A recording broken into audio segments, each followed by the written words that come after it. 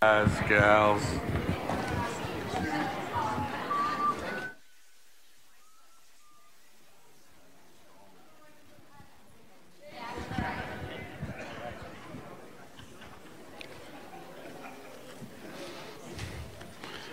Welcome again to the Vineyard. Thank you for choosing to be with us today and worshiping with us. And those of you online, we welcome you, and we're just honored to have you a part of us. And I look forward to singing that new song on Easter. That's going to be it's going to be fun. And you know, we had a challenge given here. You can turn me down some. Had a challenge given here last couple weeks ago. Someone said, I'll match up to $10,000 that we raise for Ukraine and the vineyards there. There are 3 vineyards, and we're going to go through Convoy of Hope. And so we raised $9,800 and some dollars. So it's matched $9,800. If you do the math, that's really close to $20,000. And so we sent that off this week to Convoy of Hope. And so I just thank you for your generosity and being part of that.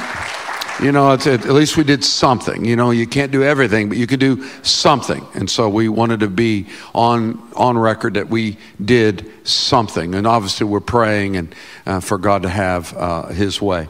You know, we're kind of marching towards Easter as we follow Joshua through the book of Joshua, and it's just great, the imagery. We never planned it this way, but it's working out to where we're going to be on Palm Sunday in 2 weeks. We're going to be walking around the walls of Jericho with Joshua, and the city of Jericho was called the City of Palms, and it'll be Palm Sunday. We're having baptisms the week before Easter. If you haven't signed up, you can put it on your card. Let's Connect, put it in the offering box in the back on your way out, and just say baptism. We'll get a hold of you. We'd love to have you be a part of it. But Joshua was an Old Testament example of Jesus in the New Testament, and the city of Jericho and the old is a symbolic picture. It was a fortress of darkness. It's a symbolic picture of fortresses in the New Testament, that spiritual fortresses, demonic strongholds, the places that we just read about that Jesus comes to disarm and to attack and to overthrow and to plunder the house of darkness. And that's what the gospel did. That's what happened to me at 18. Jesus came into my Jericho. He shook the walls down, captured me, and set me free out of the house of bondage of darkness and lies. And that's what we're going to see in the New Testament this morning. So we're going to be in the New Testament, but we're connecting it to the same march because we're going to see Jesus marching into Jericho. And I love, it just captured me the other day when I read this, as we've been going through Joshua. But we're going to be in chapter 18 and 19. We're going to contrast a poor beggar, blind man, and a wealthy, rich, spiritually blind man. Bartimaeus and Zacchaeus. We're going to contrast. It's a beautiful parallel, 2 bookends. One at one extreme, one at the other. Both of them get touched and set free by Jesus. So in the Gospel of Luke, chapter 18, verse 35, as Jesus approached Jericho. Now he's only mentioned twice in the New Testament. This here and the next. And he's on his way. He's crossed Jordan again where he got baptized. He's on his way to Jerusalem to be crucified. But on his way, he had to go through Jericho. He didn't have to, but he had to. He could have avoided it, but God had a plan. God had a mission. God had a purpose to lead him through. So he's on a mission. And, you know, let me just jump ahead and give you a spoiler alert. The last verse we'll look at this morning, and chapter 19, verse 10. This summarizes the entire mission of Jesus. I love this, a simple summary of a purpose of Jesus. And as a church, if we ever lose this simple target, this simple priority, this simple marching orders, then it doesn't matter what we do in niceness, doesn't matter what we do even in compassion. If we miss this, And many churches today are missing this as the priority. Doesn't matter all the good teaching and the kind deeds and the good ministries. If you miss this is the purpose of the local church, to carry out the purpose that Jesus came. Luke 19:10. For the Son of Man came to seek and to save what was lost. And I can say thank you. Can you?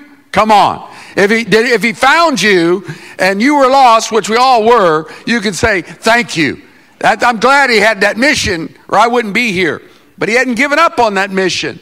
And he's still working. And that's where we're pushing towards Easter, inviting people, investing, encouraging. It's one of those times of year like Christmas that people tend to come to church that don't normally come to church.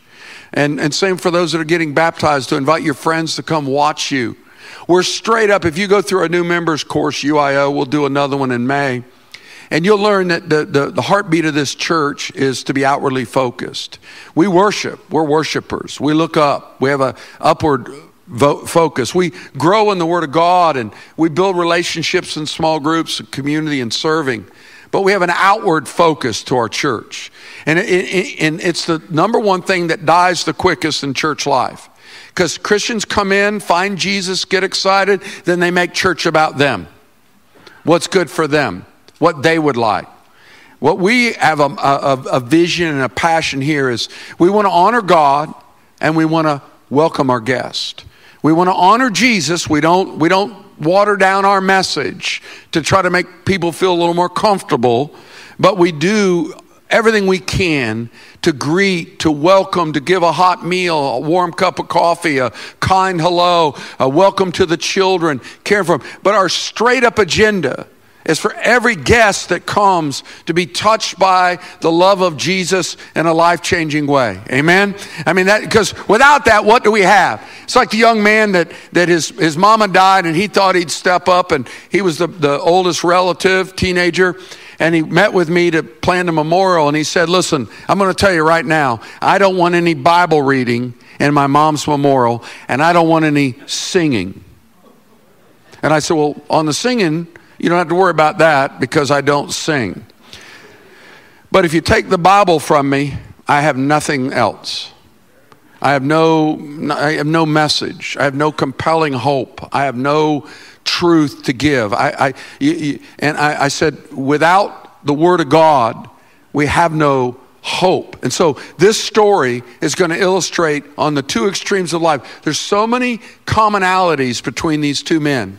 You'll see it as we go through the story. So Jesus approaches Jericho. Think of Joshua when we get to Palm Sunday, marching around the walls. He's approaching because he's on a mission, just like Joshua, to rescue Rahab. He's on a mission to rescue Bartimaeus and to rescue Zacchaeus. So let's pick up the story, 1835. As Jesus approached Jerusalem, a blind man was sitting by the roadside begging. Because they had no social systems of support. They had if you had a disability and you couldn't work, all you could do is beg. And the best somebody could do for you is take you somewhere where a lot of people walk by, usually the city gates, and you beg and you lived off the kindness of others. And this is a broken, poor man, blind, and he's desperate, and he just goes every day to just beg. And verse 36, when he heard the crowd going by, he asked, what's happening? You know, obviously he can't see. He has to be told. He hears the noise, the commotion. There's a crowd coming. Verse 37, they told him, Jesus of Nazareth is passing by. Now see, this is why I love you to bring your Bible, because it'll be a great place to underline the word passing by.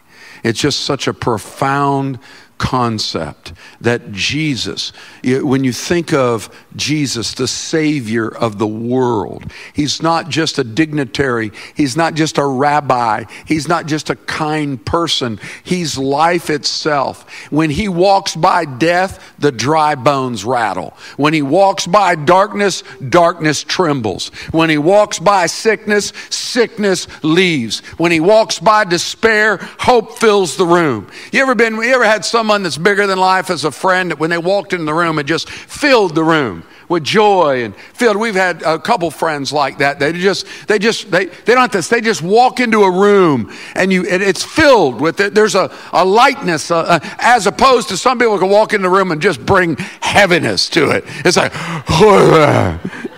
you're about 3 minutes later, you're like, I got to go take a nap. They've exhausted me. I know that's nobody here, but just in case you meet somebody like that. So the presence of the room, the presence of the city, when Jesus walks in, he's passing. So there's this sense of an opportunity. Don't miss it.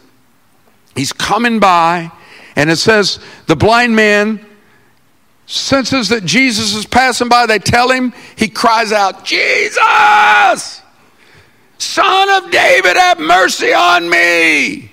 Now you got to think of what that took to do that. He's totally not worrying about what other people think. He has no other means to get help. He can't go find Jesus. All he can do is cry out for mercy. And the people, hard-hearted that we all can be, they don't want to bother Jesus. I don't know if the disciples are in this crowd or not, religious leaders. I don't know, but they're just stupid. And I can't call it anything else. And sometimes people are just stupid. And you can't cure stupid. You got to educate it. You got to get over it. And this is just stupid because they say, shh. Look what they say. Verse 39, those who led the way rebuked him and told him to be quiet. Now think about that.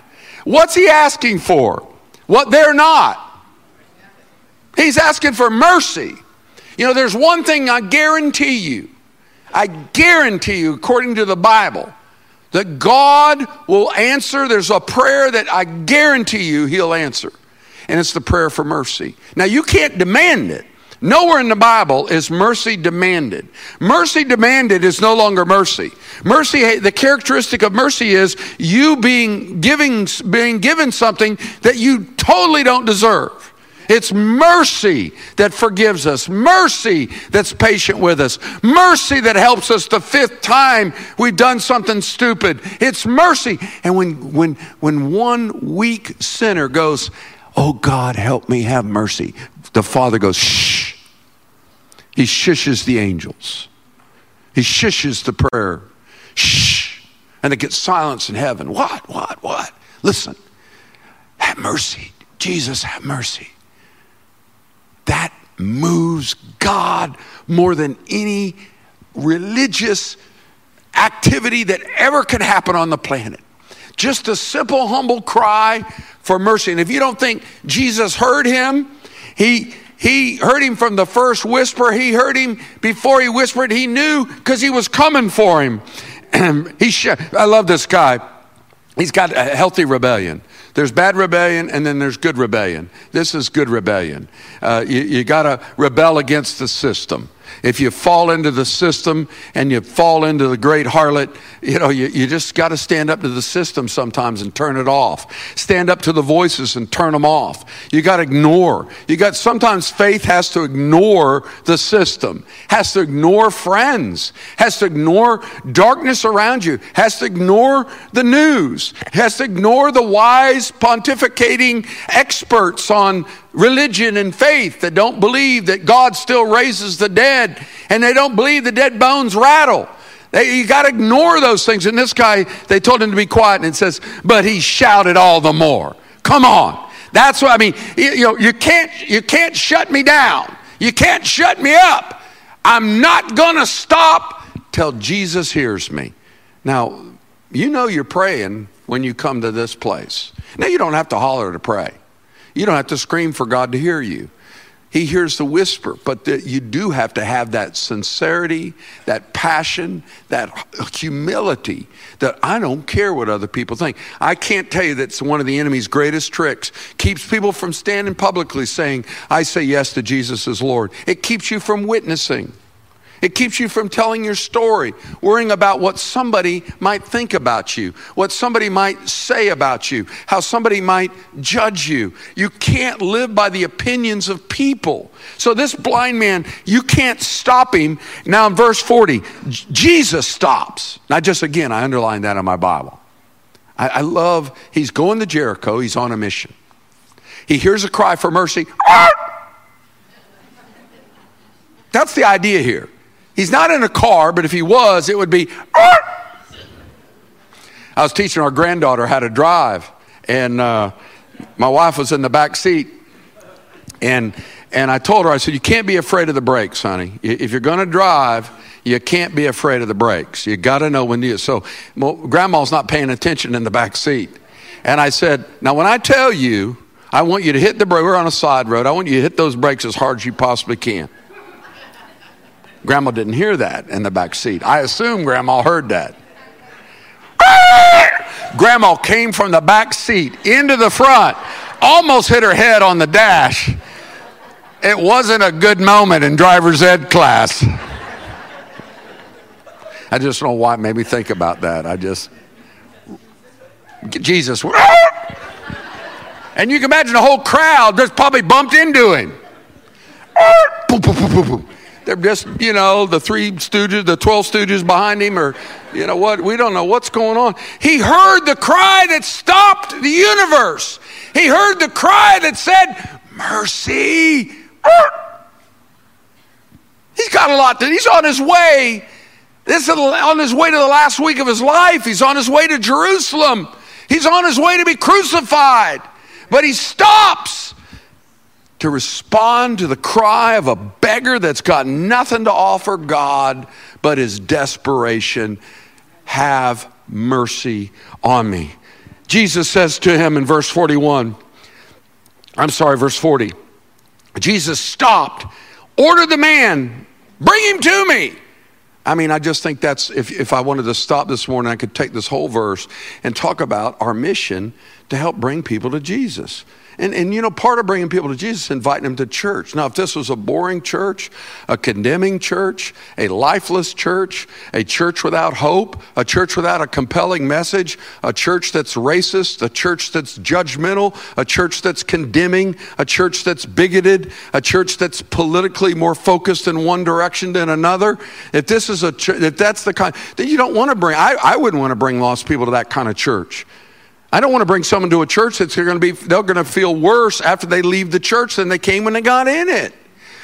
When you bring someone to the vineyard, they're going to get loved on. They're not going to be judged. They're not going to be condemned.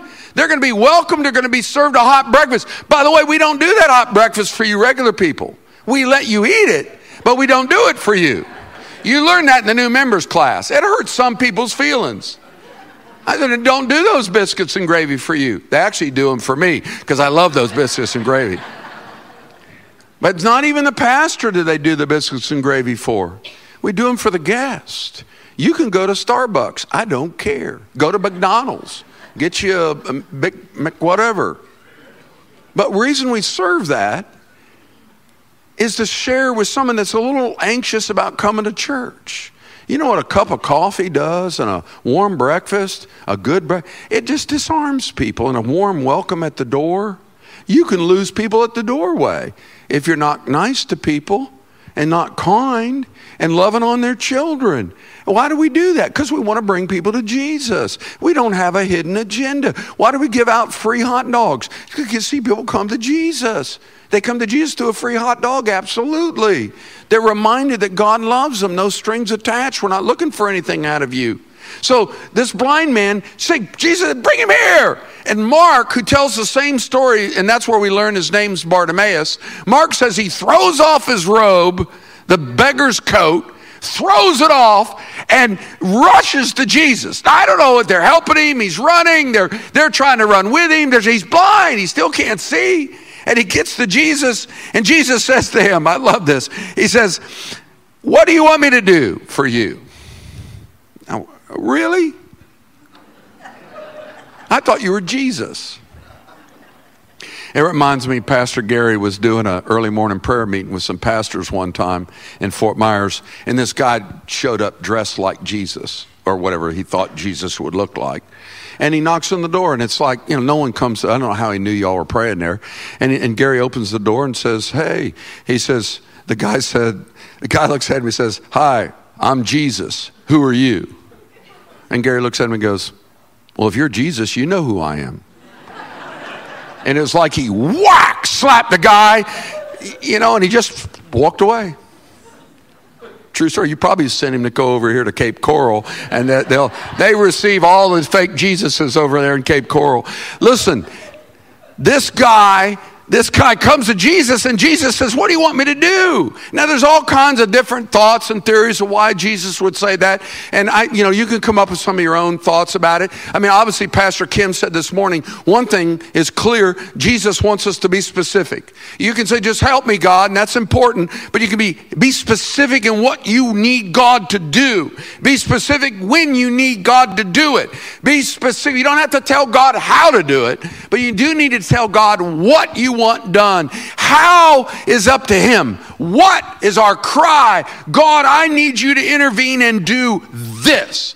And so be specific. You can't measure something that isn't specific to know God did something. So when you're praying, be specific. That's one aspect. I think another aspect is Jesus is kind of giving him a sober moment to say, do you really want to get better?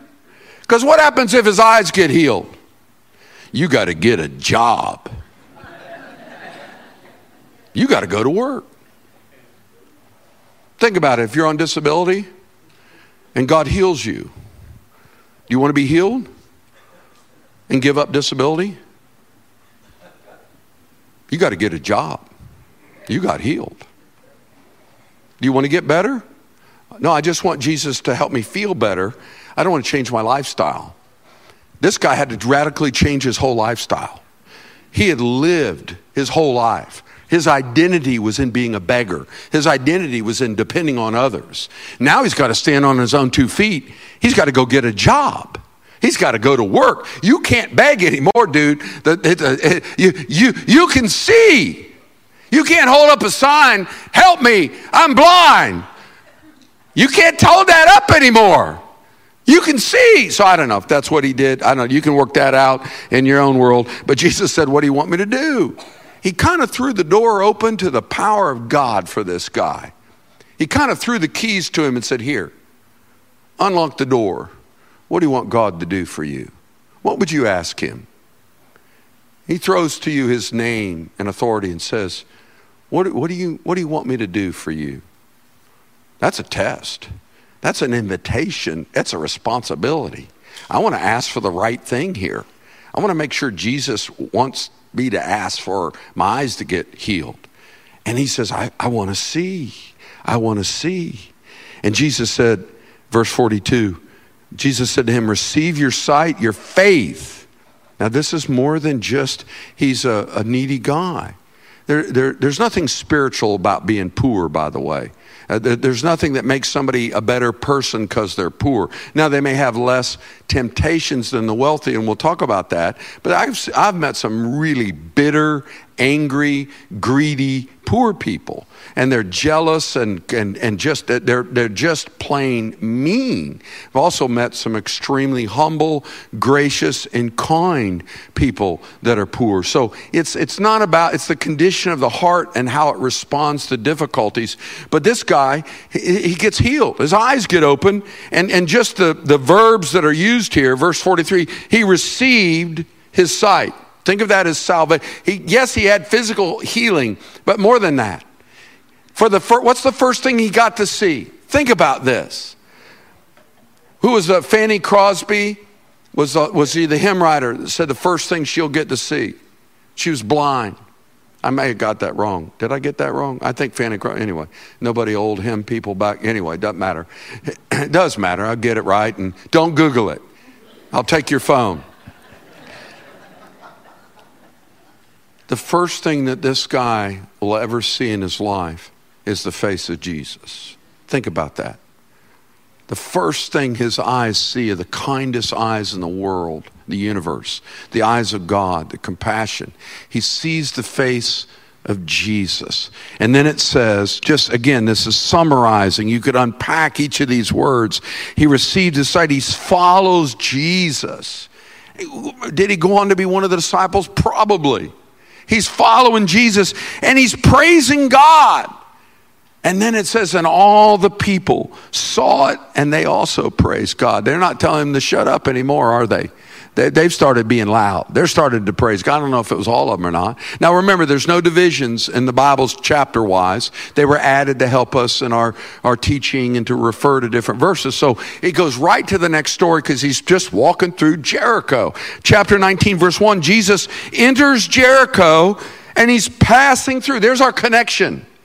He was passing by in Jericho and the blind man got healed. Now he's passing by. There's another man that needs healing in a different way. Verse 2, this man's name was Zacchaeus. He was a chief tax collector and was wealthy. Now you got to understand, tax collectors in the Jewish culture were worse than harlots. They were prostitutes in their own. They sold their souls to the Roman government to extract money, taxes from the Jewish people. They had to get so much for the Romans, and then they could take more to pocket for themselves. And they weren't allowed to go to Jewish synagogues, the temple. They weren't allowed to go in the temple. They were forbidden. They were unclean, foul people that nobody liked. But 6 or 7 times in the New Testament, Jesus bumps into them and likes them. Now figure that out. These are bad dudes. And Jesus says, I like this guy. And it blows the minds of the religious people that are so uptight, so self-righteous, and they think they're so much better than the beggar, or they're so much better than this Zacchaeus, the wealthy, greedy tax collector.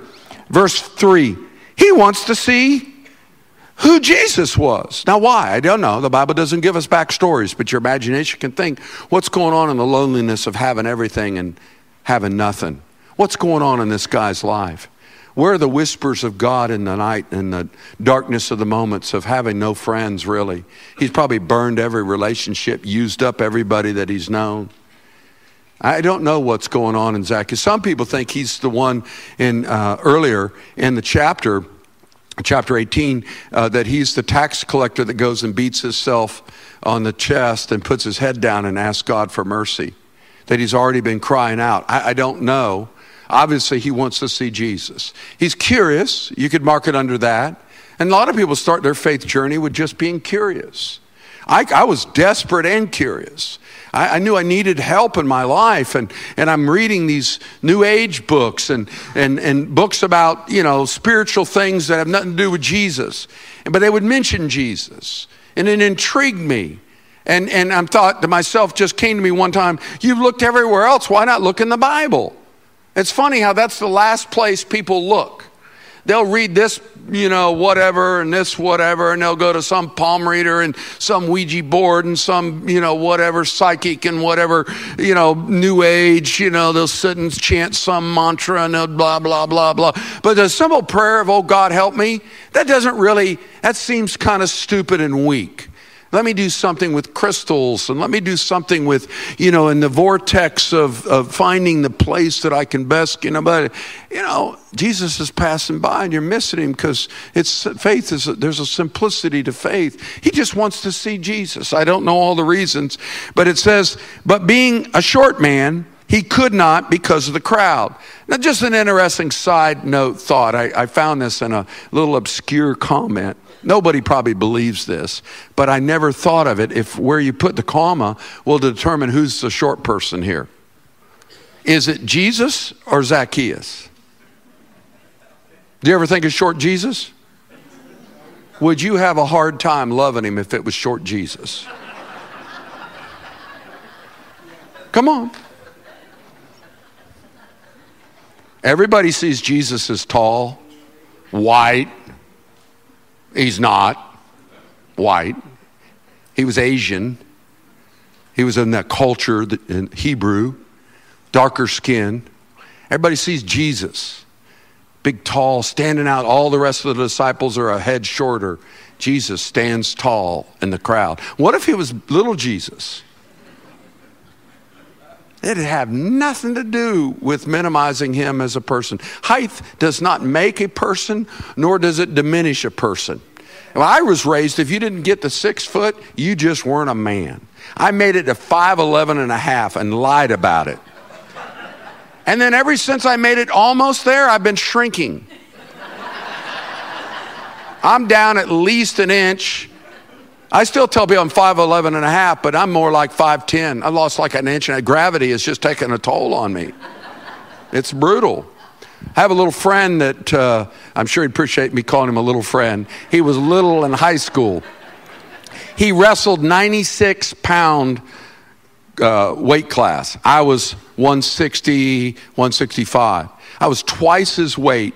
I was a terrible wrestler, but he was really good. And I'm twice his size. The only thing I could beat him with, because in wrestling, you take turns wrestling. Everybody wrestles. You got to wrestle the biggest guy and the smallest guy. And it's just part of the workout. And, you're going around, and so you got to face the giant, that crushes you.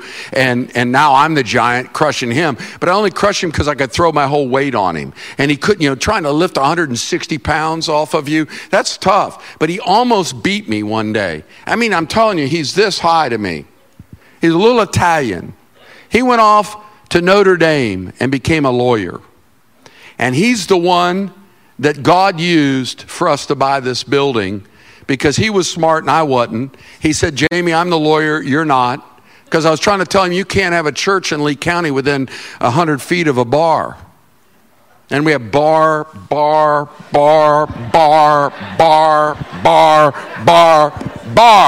and another bar.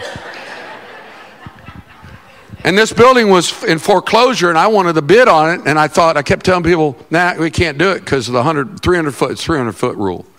And what happened was there was a church in North Fort Myers that didn't want a bar/strip club beside them. I don't blame them, but they got a city ordinance made so they can keep the evil away from the church. And it turned around in 20 years and kept the church away from good places of worship. Many churches, in Fort Myers, you can't rent an old bowling alley if there's a bar next to it. It's a 300 foot. I don't know if it's ever been challenged, if it's still there. I don't know. Anyway, my friend said, Jamie, that rule doesn't exist in Cape Coral. That's a county rule, or Fort Myers rule, city rule. And so I argued with him. He said, listen, I'm the lawyer. You're the preacher. Stick with preaching because you don't know what you're talking about. And we bid on the building, and it's a great store, and we won. And he's just a Christ follower. You can't measure his power and authority in the kingdom of God based on his physical stature. He's way smarter than I am. Zacchaeus maybe it was Jesus and he couldn't see him in the crowd because Jesus was little. Oh, well. One of them was little and it didn't matter, but it had implications that he couldn't see. So Zacchaeus solves the problem. In verse 4, he runs ahead, climbs a sycamore fig tree to see him. Since Jesus was coming that way. Come on. I mean, I love this story. I love this guy. You don't run if you're dignified. He's trying to get ahead of Jesus. He marked a spot, used strategy, climbed the tree, and there's just a little side wink from God. I don't think he climbed the tree for Jesus to see him. He's not like the blind man that said, Jesus, Son of David, have mercy on me. He just wants to see Jesus. He doesn't want to be seen by Jesus. So he climbs up in the tree. Why? Because what are fig leaves known for in the Bible? Hiding behind. Adam and Eve tried it. Didn't work well for them. It's not going to work well for Zacchaeus, and it's not going to work well for you. Whatever you're using to try to hide from God with. Verse 5. When Jesus reaches the spot. I circle that in my Bible. So when you read the Bible and something, you stop there. What spot? It's like he's on a movie set and they have the spot mark. The lighting is just right. Stop right there. Now look up. And you'd think this thing was scripted because it was. He's on a mission. God has shown him, go to Jericho, pillage the city, set the captives free, just like Joshua's going to do when we march around it. And he stops in that spot and he looks up. Now, some think he knew his name because people were making fun of Zacchaeus in the tree. That could be true. But it also could just be nobody saw him in the tree but Jesus. And he knows. He's Jesus. He knows his sheep by name. And he says, Zacchaeus. Now everybody's looking. Thank you, Jesus. Thank you for that. They all hate me. Now I'm up in a tree looking like an idiot. God will never embarrass you. People that say that are stupid. But I say that, Pastor. Well, I'll leave it to you. Okay, you solve the problem. He will embarrass you.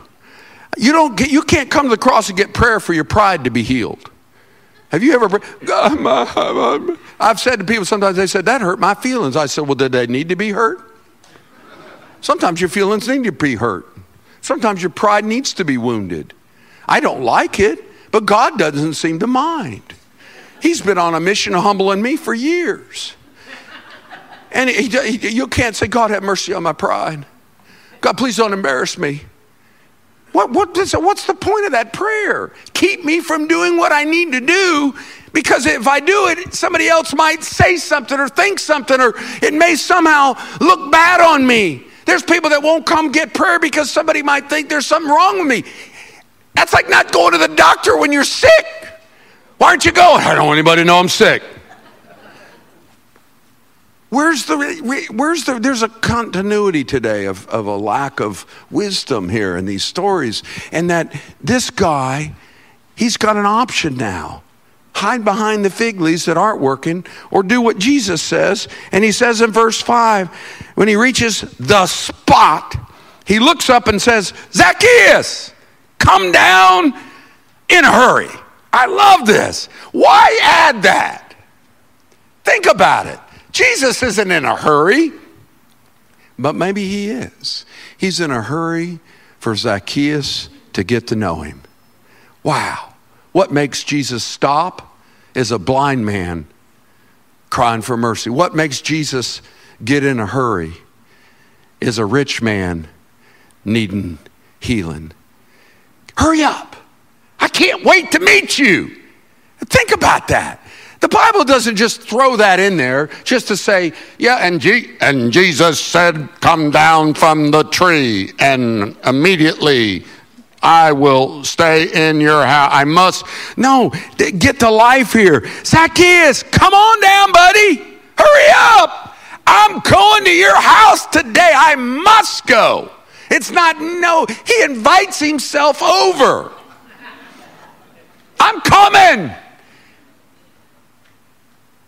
Zacchaeus could have refused the self-invitation, but instead it says he welcomed him gladly. Come on. I mean, you got to see Jesus has got a big smile on his face. He's having fun with this guy. Come on, buddy.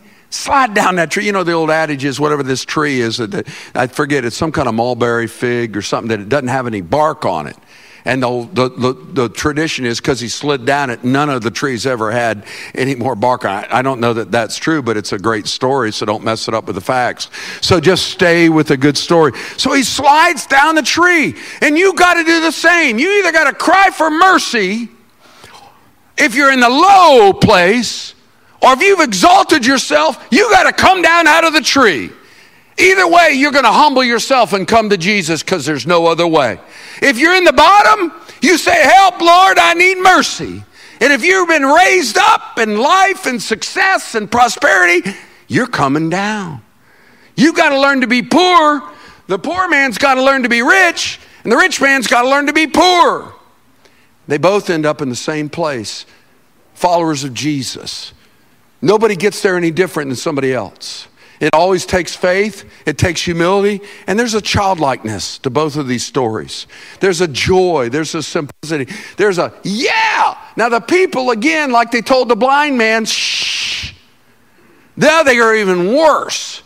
They tell this guy, verse 7, all the people saw this, began to mutter. That's a terrible word to use because nobody uses it in our language, but mutter. She's a mutterer. He's a mutterer. I just say it's a angry, judgmental complainer. That'd be none of us. No, we never do that. But you've heard of people that do that. I can't believe, blah, blah, blah, blah, blah. They muttered, he's going to be the guest of a sinner, as though they weren't. This is the problem with spiritual blindness, is that spiritually blind people don't know they're blind. You know, it's easy to look at a blind person in the natural physical blindness, struggling. I see them sometimes walking the street without anybody helping them, and I admire just the ability to count their steps and know when to turn. And just, there's a compassion you can feel towards physical blindness, but there's also a greater compassion that we need to feel for people that have spiritual blindness. And spiritual blind people act like spiritually blind people. And that's what makes us upset. Because they're not acting like a Christian. And you know why? Because they're not. They're lost. And Jesus came to seek and save. That means they're important to him. And he says, come on, Jesus. You're eating at my house tonight. Now, I don't know who lives at his house. Girlfriend? Third wife? 3 wives? I don't know. It doesn't tell us. 19 kids? No kids. Bunch of servants? He's driven everybody else away. I don't know. But whoever's there is about to get Jesus. Jesus is coming to dinner. In fact, he's spending the night. Whose bed did he sleep in? Do you ever think about these things? How would you like Jesus for the night? He didn't just dip in. He's coming. I'm going to stay. And he brings an entourage with him. You know, everywhere he goes, he's got his posse. They're piling in. This is a wealthy dude. He can handle it. Can you imagine the conversations around dinner? Oh, wow. But you know what? When you give your heart to Jesus, he goes home with you. He doesn't live here in this building. I know you know that, but oftentimes we don't act like that. This ain't his house. Now, it is his house when we gather, but we're his house. And when he comes into my heart, can you imagine Zacchaeus, Jesus kind of just checking the house out? Yeah, what's in the closet here? Oh, Jesus, we're not going in there. Let's see the laptop here. Let's see history. Let's go through history on the laptop. How about that cell phone, Zach? How you doing on that, baby? Let's check it out. No, Jesus, you got it. No, let's just, whoa, buddy. I'm coming for all of you. I'm not coming for part of you. I'm not coming to be joined up with other idols. I want all of you. I'm coming, when he says I'm coming to your house, it's because he's coming his heart. It's because he's taken over his life. And now you see Zacchaeus responds, no push, no force, no purchase. This is gratitude. He says in verse 8, Zacchaeus stands up and he says, Lord, look, Lord, here and now I give half of my possessions to the poor. And if I've cheated anybody out of anything, I'll pay it back 4 times the amount. And verse 9, Jesus says, today salvation has come to this house, because this man too is a son of Abraham. For the Son of Man has come to seek and to save what's lost. He's not buying Jesus's love. He's responding. Had someone last week stood and said yes to Jesus as Lord, and I was just celebrating with them afterwards, and they looked at me and they said, I guess this means I need to get baptized. Makes my job a lot easier. But someone that's ignored that when Jesus passed by, it makes it harder the next time, and years go by. And that's what happens when you miss those opportunities, when God's stirring you. He's passing by in worship and gives you a fresh stirring. And if you don't respond to that, I'm not going to say he won't come by again, but don't miss those opportunities when you're worshiping or you're taking communion or you're hearing the word of God or you're just alone with God and you're looking at the stars and you have those moments that Jesus is passing by, cry out for mercy. Say, Jesus, come to my home. Those are moments of opportunities. I'm not going to say you won't get another one, but there's no promise that when he knocks, that he's going to knock again. And so take advantage of the opportunities. God doesn't nag us. He's not a nagger. He tells women, don't nag your husbands. He tells men, don't nag your... He's not... Why? Because God doesn't nag us. Parents, don't nag your children. That's not parenting. You do something when you tell them you're going to do something. You don't threaten children. You respond to children. You set guidelines and you stick to them. You hold accountability. And or your word means nothing to your children. If you tell them you're going to do something, you do it or repent to them that you didn't do it. God's not a God that says, stop it, stop. I'm telling you, stop it. If you don't stop it right now, stop it. If you don't stop, I'm going to get up. If you don't stop it, I'll get up for you by then if I'm with you, with your child, and you're doing that. And I'll get up and spank you for being a bad parent. Don't nag your children. You say, do whatever guidelines you have, but you have to know that when you say something, your kids believe you, and that you don't just give vain threats or vain promises. So Jesus comes into his house. This guy's not told to give his money away. He wants to give it away. See, Jesus took his wallet and his heart. Some of us come to Jesus with one hand, but we keep our wallet. I've got the world's smallest wallet. We keep our wallet in our other hand. I give my heart to Jesus. How about your wallet? Well, he doesn't need my money. No, but you need to learn to give it. Some of you hadn't learned that yet. You've let Jesus in the house, but he hadn't come to the checkbook. He hadn't come to your bank account yet. You've locked that door. And until you unlock every door, whether it's the computer, the TV, or the checkbook. Mi casa, tu casa. My house is your house. Zechariah says, I've been using my money for dark purposes. I commit to use my money for kingdom purposes. Beggar, quit begging. Threw away his beggar's coat, Mark says, went and got a job. Life changes when Jesus comes in. He deals with your sexual life. Say, no, I just want Jesus to come in and, I feel safe with him around. And he's going to talk to you about your sexual life. He has an opinion about it. He has commands about it. It's not a negotiation. It's not I feel. Don't care what you feel. There's right and there's wrong. Jesus come in your financial life. Some of you haven't let God come in yet. Why? If you can't trust him in finances, and listen to me, I don't say this out of fear, no manipulation, and I pray that it's years away. But at some point, America's going to go through its own humbling. It's going to come. It's unsustainable, the debt that we're in as a country. It's unsustainable. And no party wants to do anything about it. Republicans or they'll gripe and complain, and then add to the debt. You can't run your house that way, and you can't run a country that way. And all I'm saying is that when you learn to trust God with your finances, you learn to honor God. It doesn't make it easy, but it makes your faith stronger to face other trials, because you learn to trust him in a very practical area, that living on 90% of your money, because you gave God 10%, goes further than if you try to live on all of it without yielding it to God. God's blessing makes a difference in every area of your life. That's why Zacchaeus, he was happy to give money away, because it's no longer his God. It's no longer going to rule him.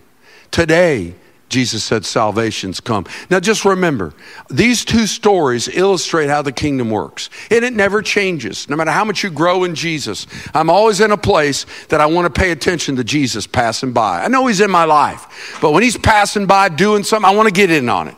I don't want to miss what he's doing. These principles hold true that I can be blinded by my own ambition, my own pride, my own sin, and I need Jesus to open my eyes. The same thing as I grow in Jesus, that I've got to yield more and more and more and more and more and more of me to him. He's possessing me as his possession so that we can possess the promises that he's given us to possess. He wants all of us. So don't hold back. Maybe today you start a pile of stones in another area of surrender in your life. Maybe your surrender's writing a check on your way out. I'm going to tithe for the first time and see if my head falls off. If it falls off, we'll take you to the cross, we'll pray for you, and God will bring it back. Martha, Martha, my arm fell off. What happened? I wrote a check, and I put it in my arm. Get my arm, Martha. Come on, get me to the cross. My arm fell off. I knew I should have never wrote that check. I'm telling you, I know we laugh about it, but people act like, whatever. Anyway, get up. Don't go down that road any further, Jamie. Jesus came to Jericho. Blind man was pretty happy.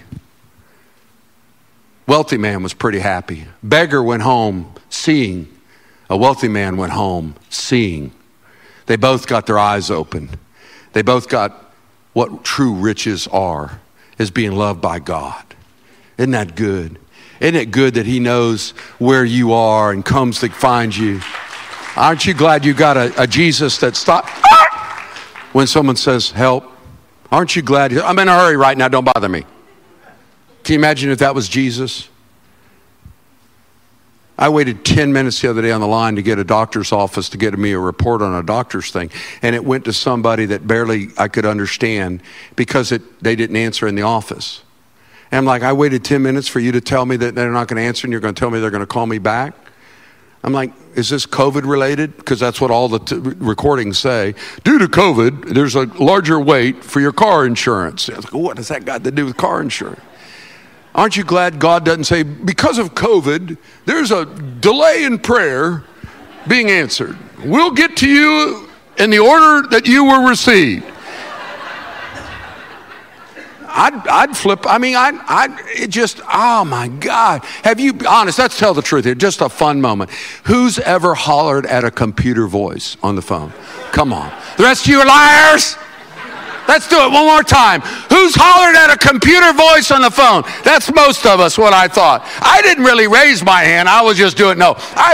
You know you are in a bad place when you're screaming at a computer. Calling it, listen, you idiot. My wife gets mad when I holler at her handsome Australian Siri voice guy. And she asked him something. Siri, should I? Oh, hi there, Kim. And how are you doing today? And she's got this programmed, stud looking, sounding, Australian. And then he says something stupid like, you're going to go to Matlachi today. No, it's Matlacha, you moron. She's like, stop it, honey. He can hear you.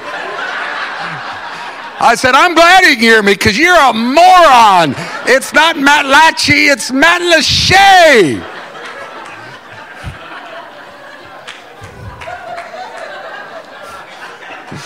That's true, truth be told. Yeah. All right, on that note, we're going to spike the ball. Drop the mic. You're in trouble now. Let's back it up. All right.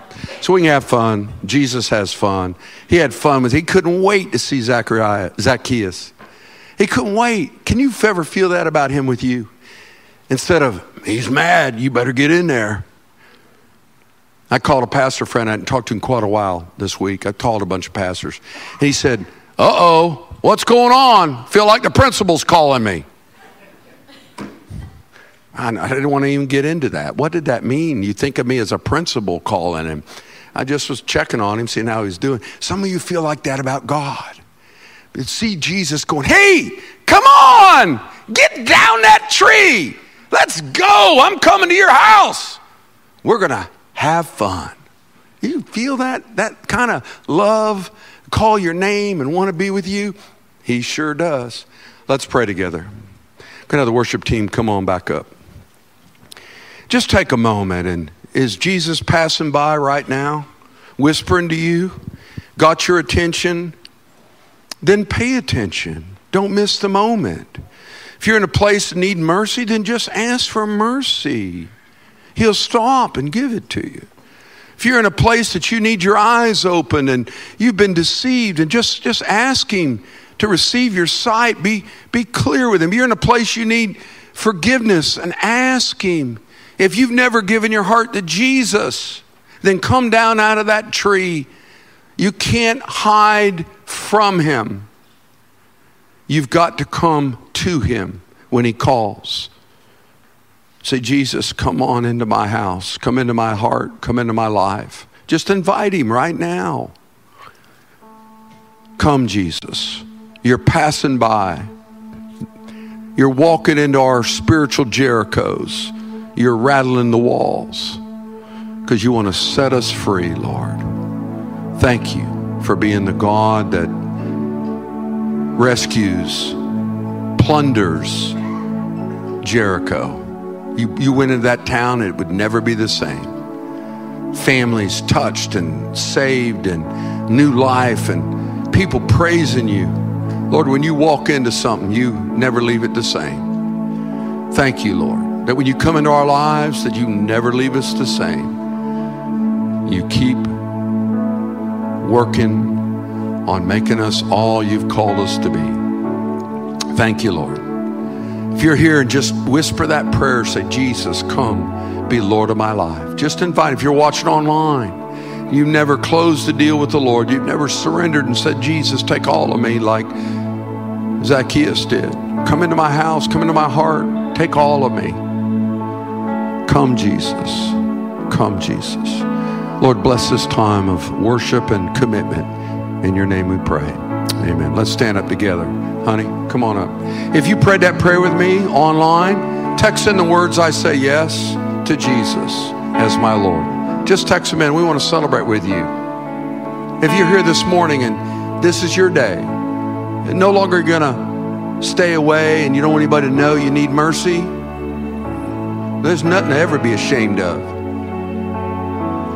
And if you're up in a tree and you need to come down and say, Lord, I want your salvation, then just slip up your hand today and say, I say yes to Jesus as my Lord. Let me just recognize you as your hand goes up, and then we're going to celebrate. Ring a bell. We're happy. We're not trying to embarrass anybody. And I know it is a little embarrassing, but we're not doing it for that intention. But that part of you that feels embarrassed, that part needs to go down from the tree. Don't protect that part of you. I say yes to Jesus as my Lord. Who wants to do that this morning? Slip up your hand. Okay, go ahead. Just be bold. I say yes to Jesus as my Lord. You don't need to stand up. You can say it right where you're sitting. You said it? Good on you. God bless you. God bless you. Let's ring the bell. We celebrate. That's powerful. That's a big deal. That's a big deal. Someone else. I say yes to Jesus as my Lord.